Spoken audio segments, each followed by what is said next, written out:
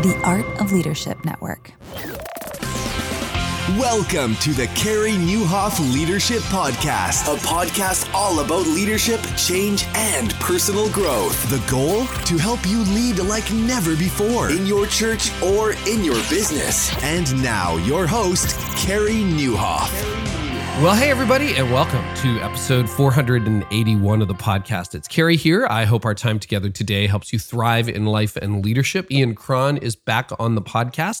We are going to talk about how to lead in a season with no wins. What happens when you haven't been winning in 2 years?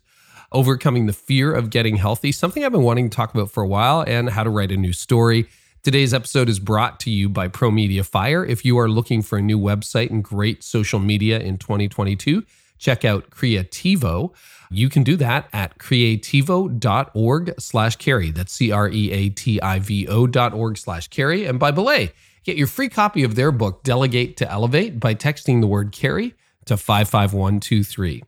Well, Cron is a best-selling author, psychotherapist, Enneagram teacher, Episcopal priest, and the host of the wildly popular podcast Typology, which has over 17 million downloads. He's also got a brand new book called The Story of You, an Enneagram Journey to Becoming Your True Self, which released actually just a couple of months ago. So you're in for a treat for this one. And I just want to thank all of you for not only listening to the podcast. I know you pay with your time. You got a million other podcasts literally that you could listen to, but I'm really glad that we get to serve you and be alongside you. So wherever you happen to be, whether you're on a run, maybe you're on a ride, maybe you're walking along the beach or chopping carrots for dinner. I don't know what it is. That's how I tend to listen to podcasts. I'm really glad you're here. And if you enjoy the show and appreciate it, please leave a rating and review. We would absolutely love that wherever you listen to this podcast. And make sure you check out some of the changes over at CareyNieuwhof.com. We got a brand new website. I'll tell you more about that at the end and some exciting things that are going on. In the meantime, I imagine you're probably looking, especially if you're a small or mid-sized organization, for a website solution and a great social media solution, and you're looking for it at an affordable price. Let me introduce you to Creativo. Creativo is a brand new all-in-one creative outreach platform designed to impact your audience. With Creativo, you end up looking amazing online, you save time, you save money, and you utilize cross-platform management because it works on iPhone, Android, and desktop, all with the same experience. It's great for churches, nonprofits, schools, and entrepreneurs. And you can manage your social media and your website in minutes each week. So for a new website and great social media in 2022, check out Creativo. For a limited time, listeners of this podcast get a lifetime founders discount. And here's how you get it. Go to creativo.org/Carey. I'm going to spell that out for you. creativo.org/Carey. Creativo.org/Carey. And let's talk about time and how 24 hours never seems to be enough to get everything done. As a church leader for a growing church or a business leader, you eventually realize, and I had to come to this learning painfully in my own life, you can't do everything on your own, not well anyway. So your job is to be the visionary, but instead you probably find yourself spending countless hours on tasks that could easily and arguably better be done by someone else. That's where the powerful multiplying effects of delegation prove mission critical. So our friends at Belay, the incredible organization revolutionizing productivity with their virtual assistants, bookkeepers, and social media managers for growing churches, know the demands of all leaders too well. In fact, their first client was a pastor, and they've continued to serve them every day for over a decade. So to help you start delegating, Belay is offering their latest book, Delegate to Elevate, for free.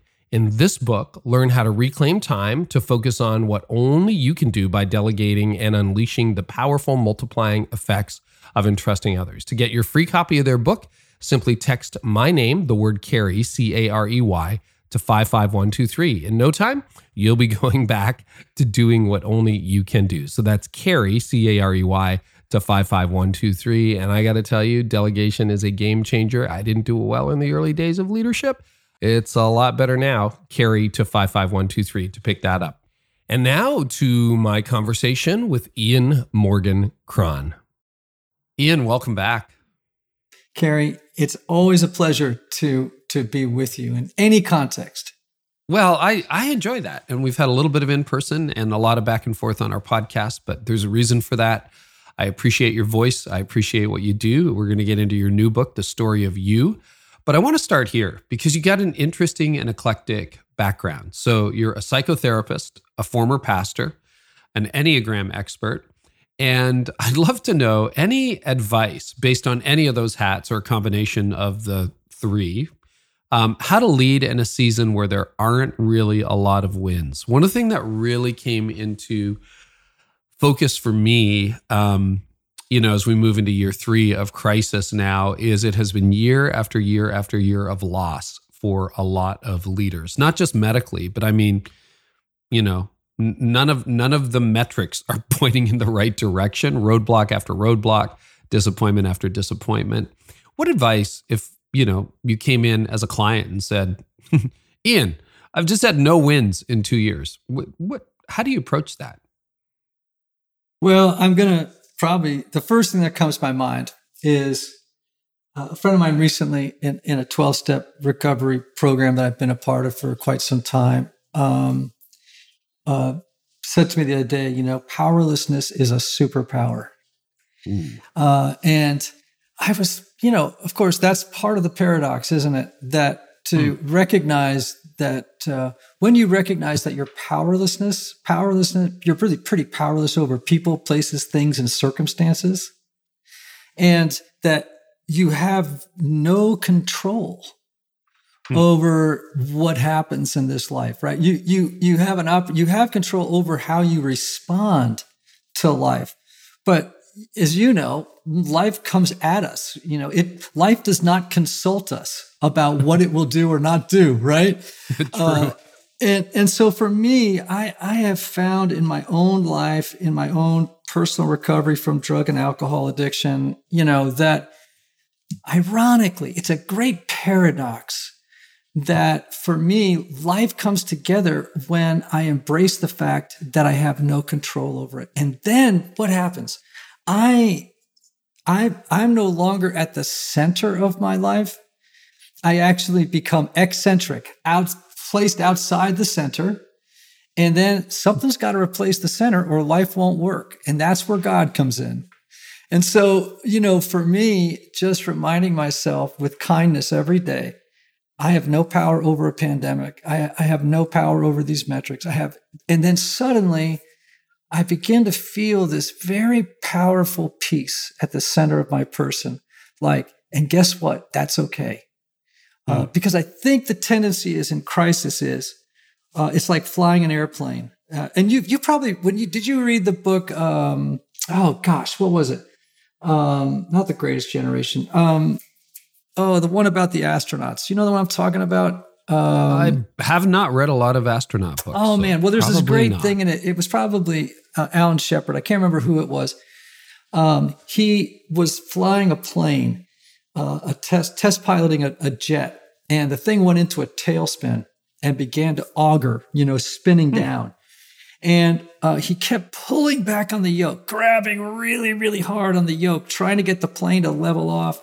And he realized at some point, thank God, if he took his hands off the yoke, the plane automatically self-corrected. Isn't that amazing? And so to me, that's this power of just, you got to let go and realize that if you trust in God, just let go. The plane tends to correct itself. I think that's just how God works. So if you're not comfortable going here, we don't have to go here, but you have been a frequent guest, Ian, and you have talked publicly about your addiction to alcohol and even in this new book, drugs. But I don't know a lot about that chapter of your life. Can you give us a little, how did you end up there? When did that happen? And I hear more and more about the 12 steps all the time from a variety of sources and how helpful that has been to just millions of people globally. But if you don't mind going there, and if you don't, we can just move on and cover something else. Yeah, I'm happy to do it. It's that journey began for me as an adolescent. Growing up, my own father was an alcoholic and drug addict who died of that disease at 63. Never saw a day sober. I never saw him a day sober. And I have 2 immediate family members who are in recovery. And so we came by it honestly. How's that? Yeah, that's fair. Yeah. And then, so my first foray into sobriety was at age 28. And it was a bumpy road for quite some time. And, but now I'm fortunate to say I'm sober and, feel very, very fortunate. I feel like I'm one of the lucky ones, because I've seen a lot of people die from this disease, and I'm just glad that, I'm not part of that parade. There is a sense, and I'm not an expert in this by any stretch, but I think all leaders self-medicate to some extent. And that can be with food or drugs or alcohol, or it can be with recreation, or it can be with over-exercising. I think the 2 comforts that I go to instinctively, because being a pastor for me, it was like, well, and I did struggle with alcohol late in my teens and early 20s. And by the grace of God, was able to have that not have control over me at the end of the day. But food can have control over me, super easy. Overworking, I think, can be a form of self-medication. And when leaders find themselves in a season like we're in right now, what are some of the ways that you see? Like, what are some of the common paths for self-medication? And then how do you kind of say, oh, that's what I'm doing in a moment like that? Like what brought you to that? And then what has helped you see other leaders identify that challenge in their own life, Ian? Well, first of all, let's just start with this premise. All human beings are addicts. Mm-hmm. So the benefit of having a chemical addiction is that eventually everyone else knows about your addiction. Right. And right. And it's actually a blessing, because some people will intervene and you'll go to treatment, as I did, and you'll get the help that you need. But there is, for a lot of people, there's this quiet desperation, right? That comes with pornography or with, and I meet a lot of pastors with porn problems. It's so common that when one calls me on the phone and says, "Hey, can we get together and talk?" I instantly know what we're going to be talking about. Okay. It's going to be porn. Yeah. Oh yeah, no question. And 90% of the time I'm absolutely right. So porn, food, sex, drugs and alcohol are not beyond the pale of pastors. No, it's not. And the list goes on. People have an addiction to approval seeking. Some people have, we don't just have one addiction. We have multiple medicators in our lives. Yeah. And I do think that part of the journey to wholeness and healing for all of us is having reckoning with those addictions. And like I said, I feel fortunate because I was given a vocabulary and a path in the 12 steps that has really helped me not only attack chemical addiction, but many of the others that I have. I just apply the same principles to them. And so I think every pastor, by the way, needs to read the first 164 pages of Alcoholic Anonymous's big book, which is kind of the seminal text. Every alcoholic, it's the first thing you have to read when you come into recovery, right?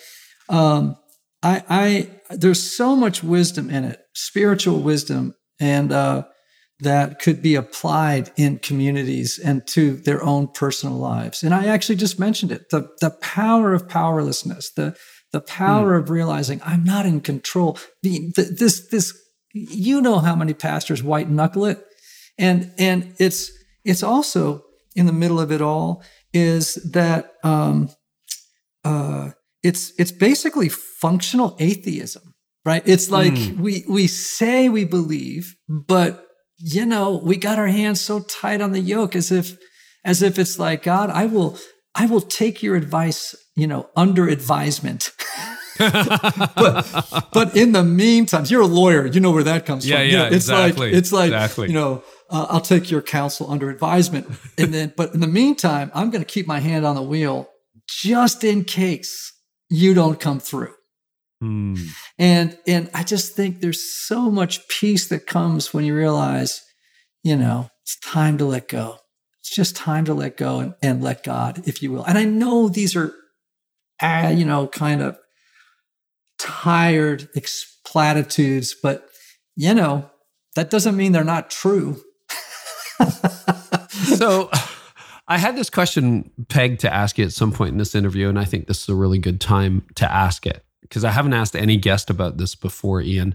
But my addiction was basically workaholism, which landed me in burnout. And so I went to recovery for that, not in any formal treatment, but with counselors and coaches and a lot of, painful reconstruction of my life after I burned out around age 40. And it's funny because I remember in that season, I was super driven, really ambitious, and not all that was godly. But I remember being terrified of changing because I thought that I would lose my superpower. I thought that, God's going to take my drive away. Or if I go get, quote, healthy and go see some therapists, then I'm going to lose the thing that grew this church from a handful of people to what it is today and what made me the leader I am. And of course, looking back on that now, all these years later, I kind of laugh at that. But I also worry about, okay, what is the next hill God wants to, take a look at in my life, and what's the next issue he wants to? And I think there's a fear. And I've talked to a couple of other leaders just off mic, off the record about it, and they have expressed a very similar thing. Like, if I really go and get well, Ian, what's left of me? Like, am I going to lose my superpower? Well, listen, I don't think God is interested in stripping you of that gift, right? That strength of creating and building and leading, right? But I do think God wants to contextualize it, right? I do think that God wants us to stop over-identifying who we are with these gifts, if you will. Because at that moment, when you over-rely on a gift, it becomes a curse. And so I think, and you experience that with burnout or repeated patterns in your marriage and with your children and with, your health, your physical health and all of that stuff. So I think that God, if anything else, wants to make that gift healthy and even more effective. Because as long as that gift, Carrie, is in service to your ego's agenda, right? It's like your ego says, yeah, but you know what? If I'm successful, everyone's going to love me. You know what I mean? Yeah, I do. And if you take that gift away, then people aren't going to admire me anymore. And by the way, that's my drug of choice. And then God says, you know what? Like, that's actually, to use the language I've been using these days, that's a broken story, Carrie. That story is a lie. And I'm not going to take away your drive and your gifts. If anything else, I'm going to just strip them of your egos being too attached to that, so that you're free to use that gift in service to my agenda, not yours. That is such a great answer, Ian. And, I would say, 16 years after I burned out, that is the answer. I see it as a gift. And what I didn't realize at the time is God wasn't going to take away my strengths. He was going to redeem them. That he was going to say, okay, there's a nugget of good in there, but there's a whole lot of dysfunction. And I think I do that better in the rearview mirror than I do looking through the windshield at what's ahead. But I just really appreciate your take on that, because I think we're probably not alone. I'm not alone in, struggling with that.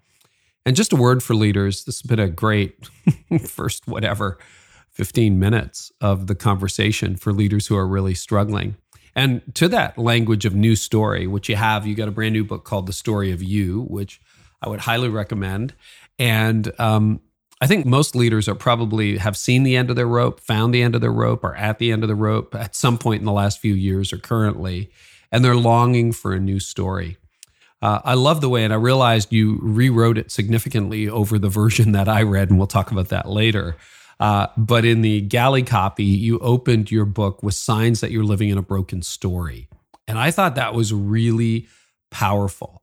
Can you walk us through some of those signs, Ian? Sure. Well, let me begin here that, I think for sure this is true, that all human beings in early childhood, they begin to craft a narrative or a story to make sense of what they're experiencing, right? It's just inevitable that we look at our lives through the lens of an unfolding story. Now, those stories are really helpful for us in early childhood, right? They just help us make sense of, who we are. It helps us explain who we are to ourselves and others. And it helps us explain how we think the world works. Typically, if not all the time, those stories are broken. Helpful, but broken. When we unconsciously drag those stories into adulthood and continue to inhabit them, they wreak havoc on our lives, right? So let me give you an example. You just gave me an example, right? Somewhere, I bet, early in childhood, you picked up the real or perceived message that in order to find love, I must be successful, appear successful, and avoid failure at all costs, right? Sure. And then, now that story helped you make sense of the world as a little person. You internalized that message, you picked it up, you wove it into your identity, and then, you dragged it into childhood, into adulthood, and eventually you crashed. Why? Because the story failed you, right? It's like, it's an old story. It's an old script. It's a bad script. Time for a new story, right? Now, that's one example of how you're living in a broken story. That's a symptom. You crash. And most people crash repeatedly and then just double down on what they did before to see if they can make it work. You know what I mean? And so you probably had multiple crashes before you had the final big one, right? Oh, yeah. There were warning signs all over the place. Sure. And so I think others might, for different people, include the feelings of depression, right? Yeah. This feeling that my life is smaller than I'd hoped. It could be a physical condition. I think people carry this stuff in their bodies, whether it's just, physical ailments start to emerge, as I think your soul sometimes is saying to you, this story is not working.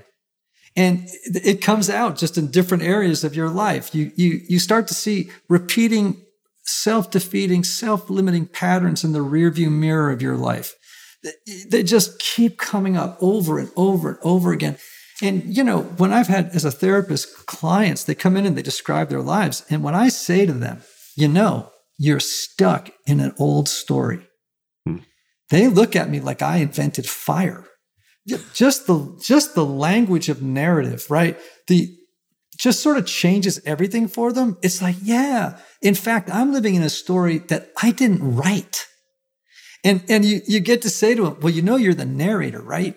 Like you have agency to change the story. And in the story of you, obviously, I talk people through, how do I change my story from one that is essentially I was living in a children's book. How do I now begin to write a story that is aligned with my values and my core beliefs that actually help me to become the highest expression of myself in the world?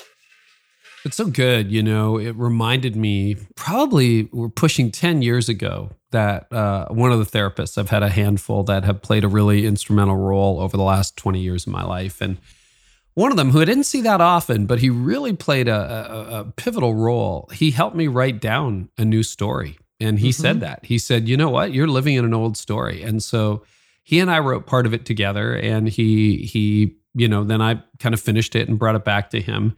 And I don't look at it all the time anymore because I feel like it has become the narrative that I'm living out of now. But when I'm having a bad day or a bad season, or I feel anxiety rising or something, I will go and dust off that story and read it. And you're right, it is a superpower. It is really powerful. And when you root it into who you believe you are in Christ, as a Christian, as a person of faith, I think it's not only like a powerful mind trick, I think it anchors your life in the truth as opposed to a bunch of things that were not the truth.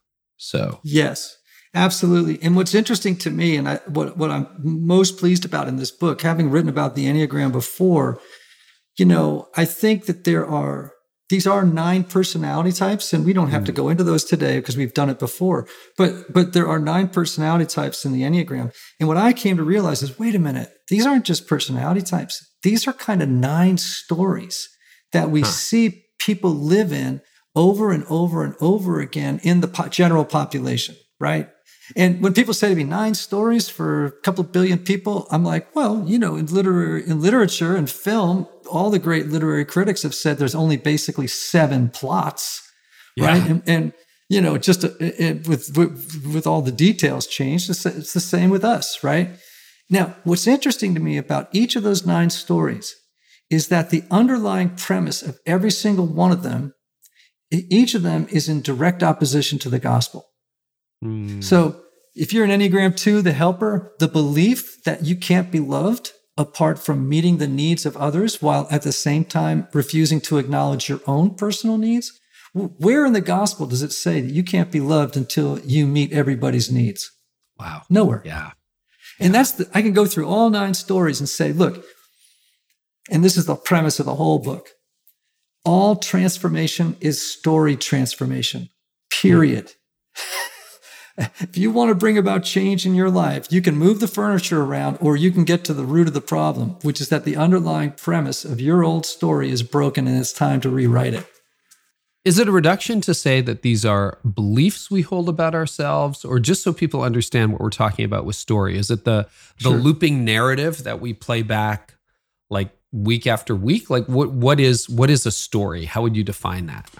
Yeah, that's a great question. So I think all of us have a story that we adopt in order to explain to ourselves and others who we are and how we think the world works, right? And that story is made up of what I call false, taken for granted beliefs that we picked up as little people.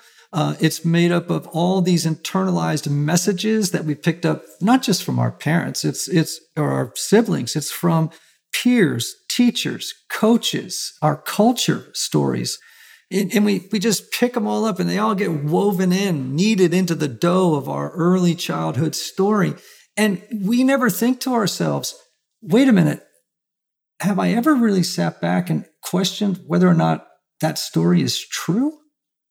Because we just sort of take it for granted. Like, oh, this is my story. This is how it is. It's like, really? Like, have you ever interrogated those old beliefs? Have you ever questioned the old internalized messages and begun the journey of rewriting them, reauthoring your life? And I, obviously it's a very, someone might say, yeah, but how do you do it? And that kind of is part of what the book is trying to say, is like, yeah, you can do it. Here's a beginning process that you can use to change the story of your life and really become what we might call your true self, but just the highest, best expression of who you are. Yeah, it's funny how those messages get embedded. I'm thinking about things I learned, and I was pretty significantly asthmatic until I was in my mid-30s. But I grew up with this idea that I wasn't an athlete.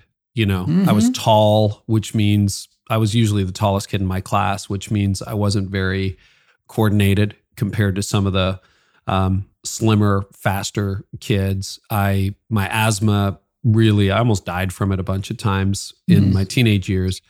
And, so it's like, okay, that's out for me. And then it turned out to be carpet that I was allergic to. Who knew? And it was more the dust under the carpet. So we did this big renovation 20 years ago in our house and got rid of all the carpet, not for health reasons, but design reasons. And all of a sudden my asthma got very manageable. But I found I picked up skiing again this year, which is strange for a guy in his mid to late 50s.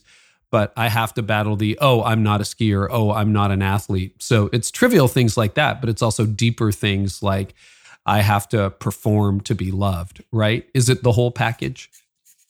It is. I love that illustration. I'm writing it down because I'm going to use it on my next interview.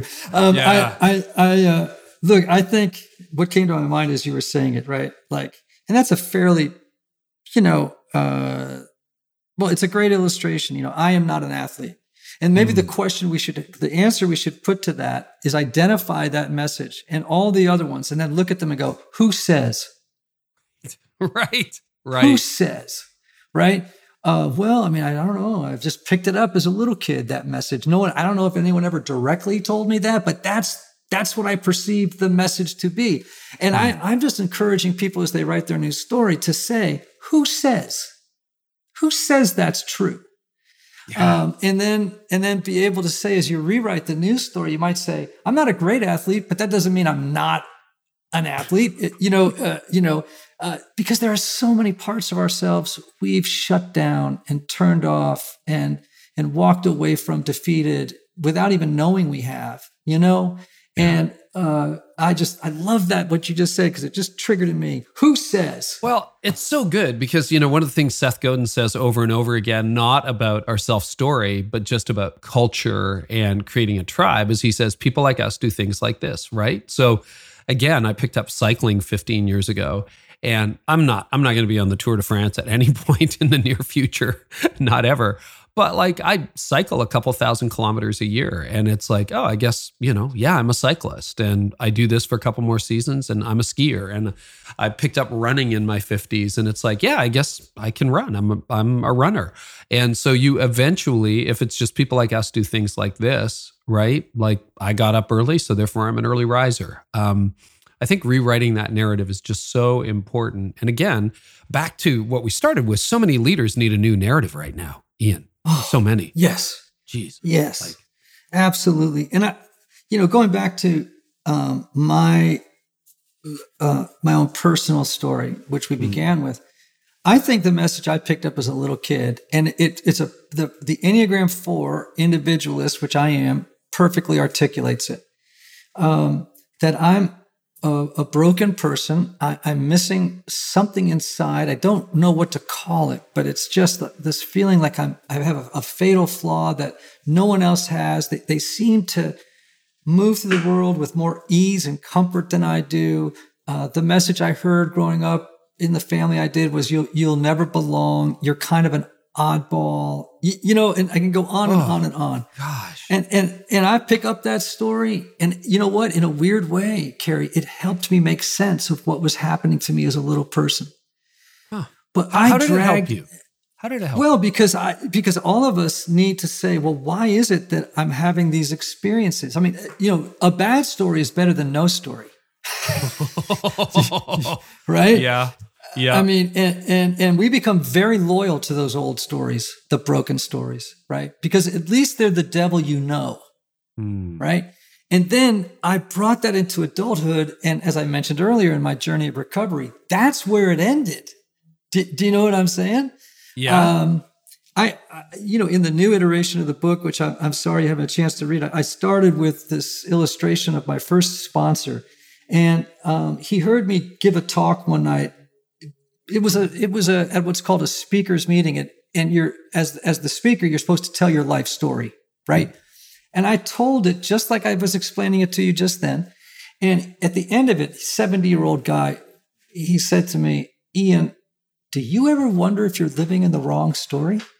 Mm-hmm. And I remember I was a young man, but the question threw me back on my heels. And it wasn't for decades before it haunted me. And it's taken me decades. And it was the Enneagram that helped me see this array of 9 broken stories, and just how powerful it is to break free from the lies of your old story. To look at your old story and go, who says? Right? You got me stuck on that now, man. Who says? Love that, man. Who says? I'm going to put it on my wall. On my wall, I'm going to put up a sign that says, who says? That is fantastic. And those narratives can be like, I'm not a leader. I won't amount to anything. I'll never be successful. I'll always be broke. I'm too old. I'm too old. Oh my gosh. You and I, we were talking about that before we started recording. Like, how did we end up here? And we're not exactly millennials, you and I. And yet your life can take you in very surprise. How old were you when you wrote The Road Back to You? 55. 55. Wow. Yeah. And Chasing Francis was your first? 45. 45. Yeah. Okay. You and I, my first book was 40 and it was a co-author. Then 2012, I would have been 52 or 47. 47 when I wrote my second one. I don't know, 45, 47. I'm not very good at math on the spot. See, old story. Anyway, that is just That's true. right. True. And by the way, one old story we might tell ourselves, and I think this is probably something your leader should hear, is I'm too young. Oh, yeah. Yeah. And so now there are some things that you might be too young for developmentally, but I think we tend to universalize that idea that I'm too young in areas of our lives that we shouldn't. And so again, these messages that we pick up are so powerful, and they create such broken, distorted stories. And the good news is you have the freedom, you have the power, and I think the responsibility to those you love to rewrite that narrative. Having had 30 seconds to think, I was 45 when I published my first book, 47, the first solo book. And I think I was 49 when we launched this podcast. So yeah, it's not too late. And you and I are still going strong, right? And yes, I love that you're not too young. So new information to me from the story of you was that each Enneagram has a passion. I knew that, but also has a passion that sometimes works against us that can be transformed into a virtue. Now, in previous episodes, and we'll link to them in the show notes, we've gone through every Enneagram type, or people can look at the Typology podcast for that. And I think a lot of our listeners would be aware of that. But if you could go through the list of all the 9 different types and their passion and their virtue, and just give a brief commentary on it, I think that would be really helpful for people, Ian. Oh, great question, Carrie. So to define passion in the context of the Enneagram, we all have passions. Like I have a passion for eating plant-based food. Right. I have a passion. I love yoga. I know it's crazy. I'm very woo-woo, okay? I have a passion for running. I have, for music, for songwriting. Those are good passions, okay? Yeah. Those are interests that I have, about which I have a lot of excitement and energy. But in the Enneagram, the passion is this powerful, emotional, motivating thing that, like coloring your internal world, that fuels the old story, the negative patterns of your Enneagram type, right? And so for the ones, it's anger.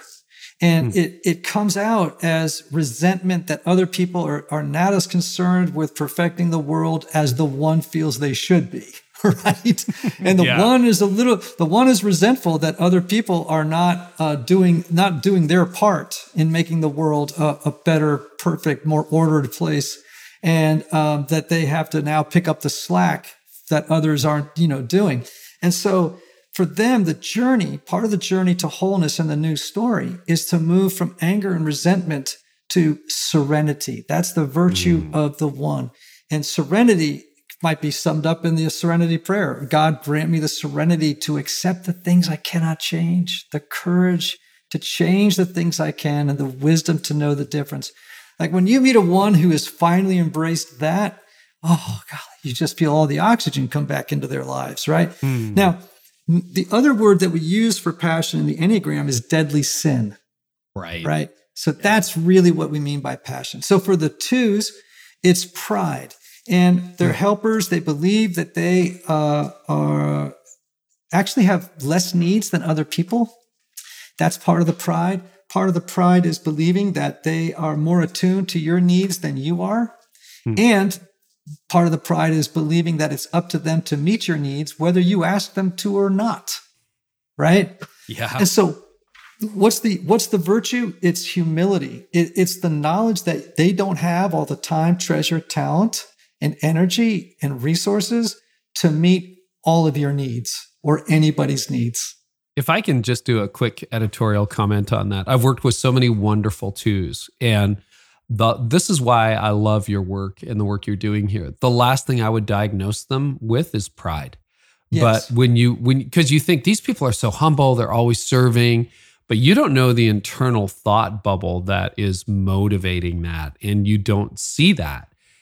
And I think, pardon me, what you do such a great job of is pointing out to twos and also people who care about twos that no, there's a deeper narrative and their service isn't always motivated in the most pure ways, which, none of us are pure. No. And as a friend of mine likes to say, if you're looking for flattery, don't play with the Enneagram. I mean, the Enneagram, right?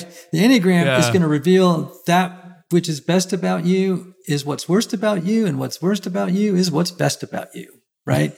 And so, and you see here how the passion and the virtue, the passion in the message, these underlying beliefs that they're unconscious, right? But when we exhume them, interrogate them, and say, really, who says that I need to meet everybody's needs before I can be loved and cared for? That's a lie. So then that's the old story, man. Yep.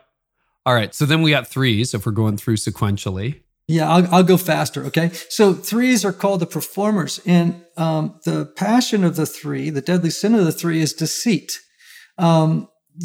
Threes have this underlying belief that they have to be successful. If they're not successful, if they're not go-getters, and if they don't win every match, if they don't build the biggest church, they don't give the Sermon on the Mount every Sunday, if they don't, blah, blah, blah, then they won't be loved. And so the journey for the three is to move from deceit to authenticity. I say deceit because threes have this uncanny ability to wear masks or personas to win the admiration of whoever it is they happen to be with in the moment. It could be in front of a church. It could be in front of a board. It could be in front of a cop being stopped on the side of the road. And it's just, okay, who do I have to become to make this person or group of people love me and admire me? And so the problem is, over time, if you continue to wear that many masks, you forget who you actually are, right? And that's the deceit. They deceive themselves. Now, the journey to authenticity for a pastor or a leader is so powerful because then, this is how I would say it. You know this. You've seen pastors do this. They get up front and they share some deep secret about themselves and how God is meeting them. And you think to yourself, why doesn't this sound very genuine? It almost sounds like they're spinning the story to make themselves the hero, like they're trying to connect with me. And I call that calculated transparency. It's calculated. Whereas authenticity, when you feel someone being genuinely authentic, the hair on the back of your neck stands up because you can feel it, that this person is telling you something profoundly deep about themselves in an appropriate manner. You're, as a pastor or leader, you're not trying to do therapy with your congregation or your team. That's a disaster. But the authenticity is a very vulnerable and beautiful thing that can reap incredible benefits in people's lives. Not just the person doing it, but the people that receive it. Fours, I've already described the four. So envy is our deadly sin. Why? I'm comparing myself to other people all the time. I'm envying that they seem to have something I'm missing inside and their life just seems happier than mine. And for me, the journey is to equanimity, which I wish somebody would preach on equanimity, which is this kind of ability to remain emotionally stable in the midst of whatever life throws at you. And I say that for fours because fours tend to be tyrannized by their feelings. They can get whipsawed all over the place and they have no emotional balance at times, right?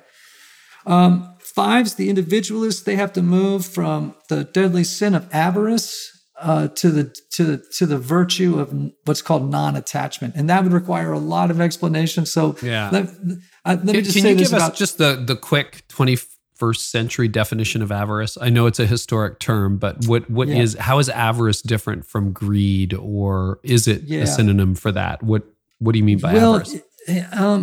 In the end, it is synonymous with greed, but in the Enneagram world, what it really means is about the five's tendency to hoard personal information, their incredible bed of knowledge that they're continually feeding, their solitude, privacy, their sort of a detachment from the world, from being overly involved. So there's a lot of this, minimizing needs, all that stuff. But they have to move toward non-attachment, which is the journey of letting go of all the strategies that they use to maintain this self-sufficient, wildly independent, at times emotionally distant life, right? Should I go on really fast? Yeah, no, this is good. All right. This is really good. Six is the deadly sin is fear, and the journey that they have to make is toward faith. And it is this faith that all shall be well, all manner of things shall be well, as the great Julian once said. And just to have this belief that God meant it when he said, do not be afraid, and that God really has their back. And sixes, again, that's a little bit surprising for sixes, because sixes are people who, if I've got this right, and please correct, they're critical up front, but loyal to the death. In other words, I got a bunch of questions, and once they're answered, hey, I'm in. Like this is a blood relationship here, right? So yeah. They're very anxious people, typically chronic worriers, and they are always rehearsing and planning what they'll do when catastrophe strikes.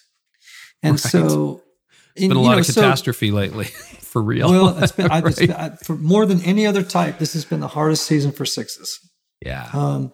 Sevens, the enthusiasts, they have to go from what's called gluttony. Now that makes sense because it's always more, and it's usually more fun, more adventure, more spontaneity, more stimulating and fascinating ideas, being obsessed, thinking about a future filled with unlimited possibilities, all in service to avoiding painful emotional feelings, thoughts, and circumstances, right?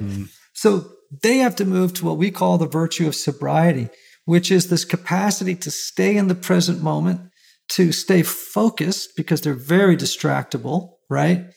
Lots of church leaders are sevens, 3 7s and 8s, tons of them.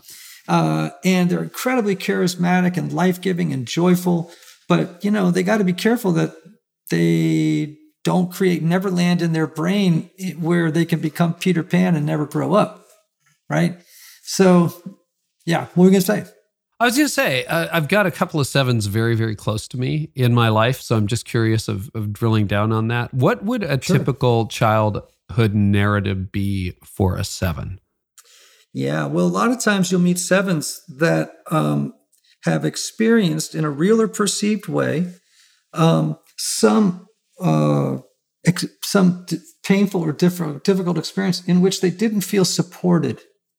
And so in order to cope with it, they created a narrative where it's like, if I can just create a universe that is so positive and sunny, in which I can always find a silver lining, in which I never really have to deal with hurtful or painful feelings, everything's going to be okay, right? And so, it's interesting in therapy with sevens, like this might be a typical thing. I'll ask them a question and it's a serious question. I can see it becoming kind of emotional or painful for them. And then they tell a joke. Do you know what I mean? It'll be listen, I have a 7 wing. So, and have sevens in my family. So yes, right. I'm familiar with that dynamic. Yeah. So it's like, my father drank too much. My parents got divorced, Hey, but you know what? My mom got remarried and and it's like, it's like, no. Let's go back to what and you can see them kind of like not wanting to go there. Right.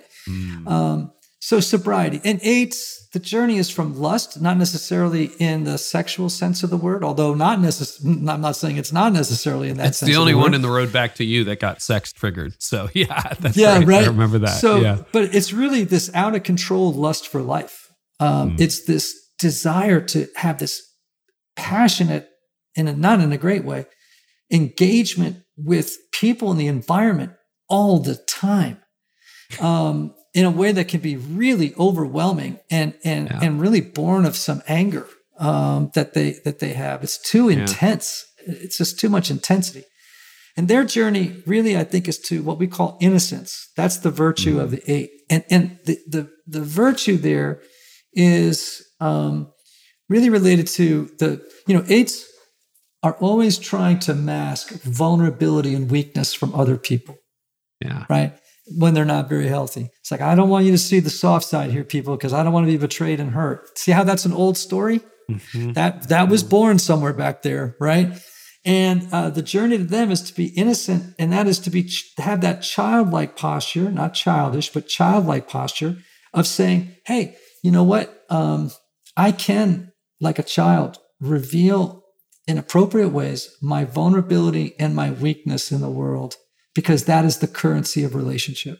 That's how relationships get formed.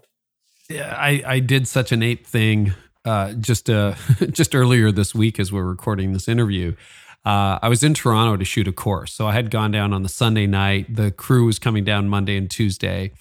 And we got the biggest snowstorm we've had in 3 decades. And so literally there was no snow on the ground Sunday night. Monday morning, there's 2 feet of snow.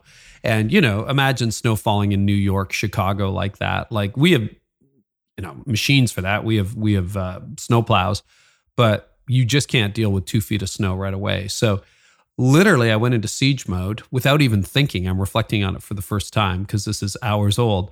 And the crew was like, no, we got a 4-wheel drive. We'll make it. I'm like, okay. But like literally, Ian, we are having to park 3 blocks away because the road is inaccessible. We're hauling gear in from a distance and we're making it happen no matter what. And I'm like, everybody else is canceling. We're not canceling. We're going to do this. We're going to shoot this thing. And I'm looking back on that now and going, gosh, that's is that an 8 thing? Like, is that what that was? Like just command and control. And we did get it done and it turned out great. But it's like, when I'm pressed, that is my default. It's like weak people cancel. I'm going to go ahead. Boom. Weak people cancel. And listen, I'm going to get up on your grill. So I'm going to use you. I'm going to get up in your grill just a little bit. Get in my grill. Just to serve as an illustration, right? Yeah. So the old story of the 8 says this: we live in a dog eat dog universe where the weak get taken advantage of by the strong who always dominate. And I will vow to myself never to be weak. I will not be the one that gets taken advantage of. So I will assert strength and power over the environment and circumstances to mask from myself and others the truth of my own weakness and vulnerability. Now, just think about this for a second, Carrie, and here's where I'm going to get up in your grill. When that story runs riot, right, you put people's lives at risk driving out to that gig. Yep. Instead of, you know what I mean? And I know that sounds I thought harsh. About that. Yeah. And so, I think when we rewrite the story, it's not that we don't feel the tug of the old story wanting to launch again, but, the ability to say, you know what, this is part of an old story thing. And it's not only going to affect me, it's going to affect other people. I need to let it go and maybe have the weakness, not the weakness isn't the precise word, but to say, you know what, this isn't going to work today. And that's okay. It's all right. It doesn't work. It was interesting. I think 35-year-old me would have pushed ahead no matter what and made people leave their house. The crew was already en route by the time we realized how bad it was. And they're like, don't worry about it. But there was a staff member who school was canceled. And I just said, please stay home. She was going to come home come down in the afternoon. I said, just stay home. And so she did. But, that's a really good, and I had that thought, to be honest with you, kind of after. It's like, ooh, did I put anyone's life at risk or whatever? But it's funny how your instincts just kick in for me in crisis without thinking. Exactly.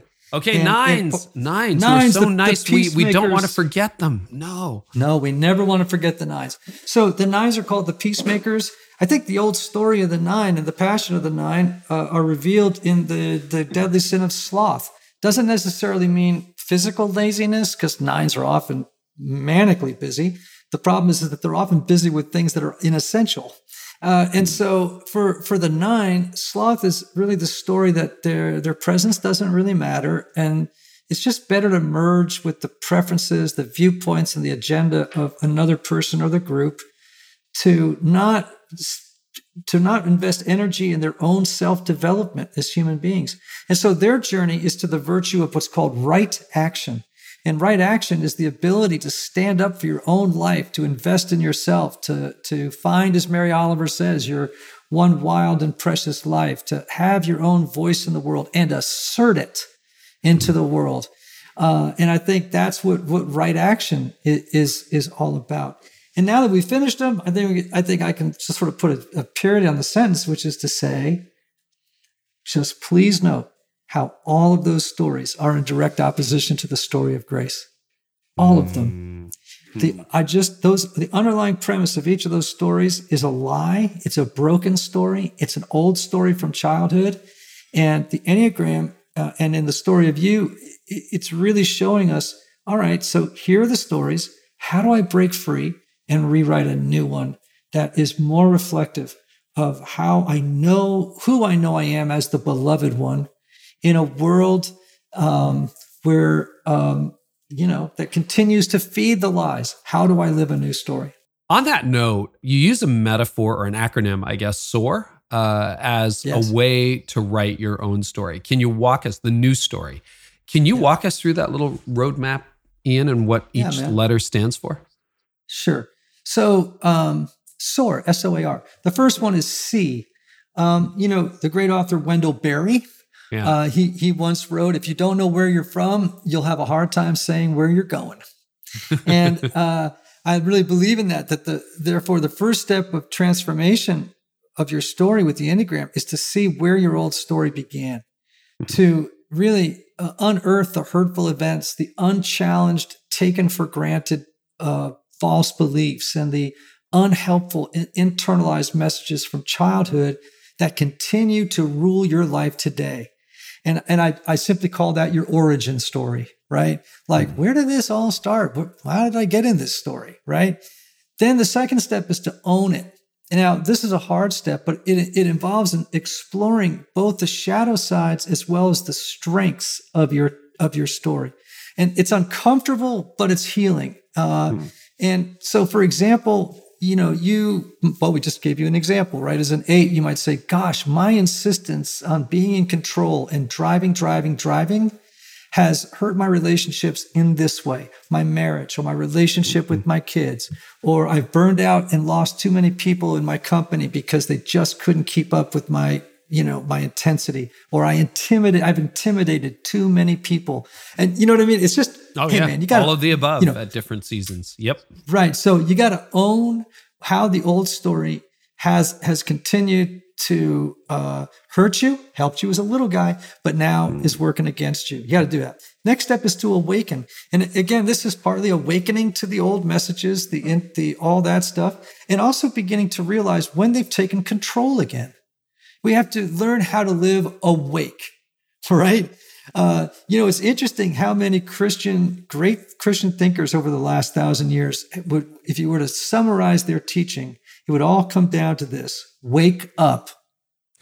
Just wake up, right? Like, come out of the sleep, the autopilot, the trance of your old story. Like, just wake up, right? And see it for what it is.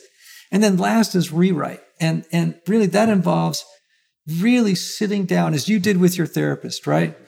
And one of the things I encourage people to do in this one step is, I want you to for example, name give your old story a title as if it were a memoir, right? And for me, the title of my old story is Lost Boy. And the title I gave to my new story when I began this work was Redeemed Man. Wow. And so, man, just even that little piece of the exercise of rewriting is so powerful, to be able to say, that's Lost Boy's story, but I don't live in it anymore. My story is called Redeemed Man.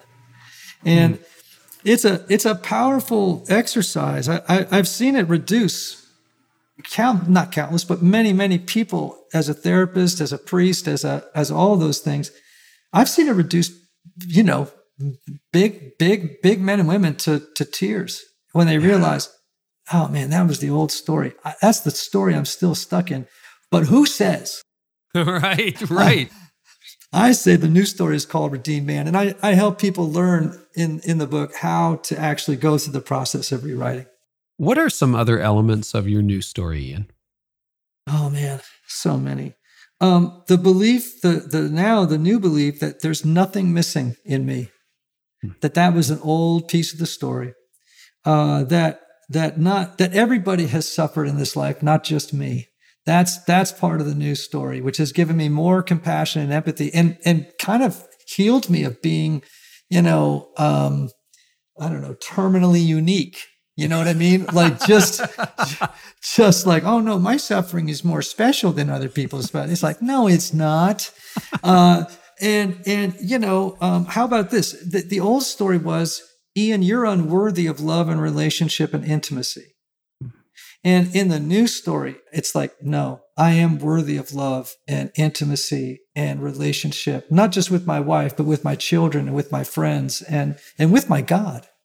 Mm-hmm. And so, that's part of the new story. And, so much of this, man, is just waking up. It's like going, oh yeah, I'm waking up. Oh, there was this old story. Now I see it. And it's like waking up and saying, I got to rewrite the new one. Boy, there's a lot of beauty in that new story. There really is. And thanks for sharing that. All right, last question for you. Brain research. You do talk a little bit about, you're always learning. We're always learning about what the brain is doing. What role, if any, does the brain play in shaping our stories? Yeah, well, it's powerful. Now, I'm not an expert on, neuroplasticity or all the research that's been done. We do know now, we used to think that the brain, after a certain point in adulthood, couldn't create new pathways, right? That they were kind of ossified. They were too hard. But we now know for a fact that we can, for sure. And we now have the brain scans to prove it. We have the strong enough technology to see it. So these stories are deeply embedded. They're sticky. You know what I mean? And they are loops. They do loop, right? And we just tell ourselves the same story over and over and over again. In fact, research has shown that about 80% of the thoughts you and I have every single day, we've already had multiple times. It's not like we're running new material, right? Like how many people do we know that are stuck in the loop of, I'm a piece of crap? Yeah. And that loop is running all the time, man. And, part of the journey of healing is toward interrupting the circuit on those loops, right? And I'd say that this is part of what makes the journey of rewriting your story difficult. And so you have to learn strategies, which I mentioned in the book, for knowing when the old story is like a siren, is going, come back, and it's like we find ourselves falling back into it. And at which point, we have to very compassionately and with a little bit of a sense of humor say to ourselves, do you really want to go back there? Because it doesn't serve you anymore. And so I do think that the brain can learn a new story. Ian, I'm so glad you continue to develop and do new work in this field. And I think you helped a lot of leaders today. So tell us where they can find you, the major channels. And then obviously the book is called, for those of you watching on YouTube, it's called The Story of You. And it's all about an Enneagram journey to becoming your true self. You can get that anywhere books are sold, but where can people connect with you online? Yeah, of course, they can go to ianmorgancron.com, ianmorgancron.com, learn about my courses, learn about my other books, all the different offerings that we have. And of course, at Ian Morgan Cron across all those social channels.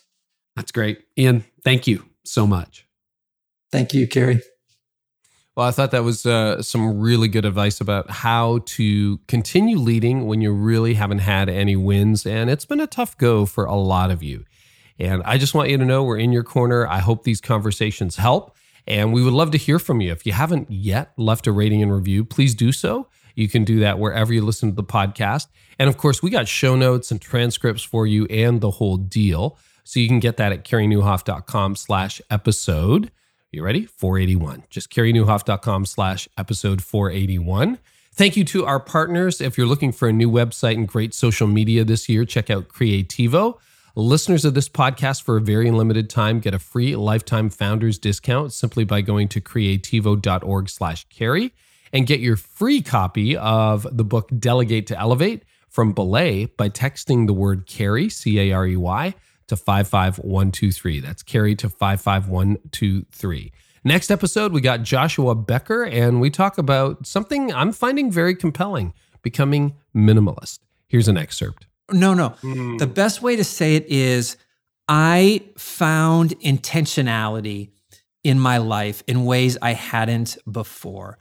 Like when I started taking van loads of things to Goodwill or Salvation Army, I was like, why did I have so much stuff that I didn't need? And it occurred to me that I was just living a pretty unintentional life. So if you subscribe, you get that automatically. You don't have to worry about finding the episode. It will find you. If you haven't subscribed yet and you're new, first of all, welcome. Secondly, do subscribe. It's free wherever you get your podcasts. Also coming up, we've got Francesca Gino, Levi Lusko, and Voskamp, Dave Ramsey. So excited for that conversation. Andy Stanley, Susan Kane, Chris Bale, Trip Crosby, and a whole lot more. That's all coming your way this year, trying to bring you the best conversations we know how to do.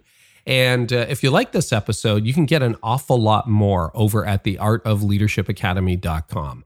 I would love to welcome you there. We've actually got a brand new CareyNewhoff.com as well. We just uploaded that, got that whole site rebuilt recently. But the heart of it is now something brand new me and my team are doing at the Art of Leadership Academy. If you're tired of the insane tone and dialogue online, you're looking for other leaders you can trust, you're looking for peers and mentors, as well as access to all of my courses, all of my premium courses for one low price, check it out. It's the Art of Leadership Academy. It's brand new, and you can find it all at theartofleadershipacademy.com.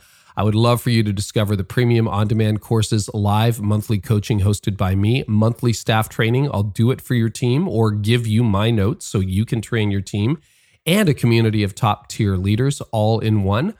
I graduated from seminary, didn't learn how to run a church. I graduated from law school. Nobody taught me how to run a law firm. We teach you the ins and outs of leadership at the Art of Leadership Academy. So head on over there today, theartofleadershipacademy.com. We'll see you inside. Thank you so much for listening, and we'll catch you next time on the podcast. I hope our time together today has helped you thrive in life and leadership. You've been listening to the Carey Nieuwhof Leadership Podcast.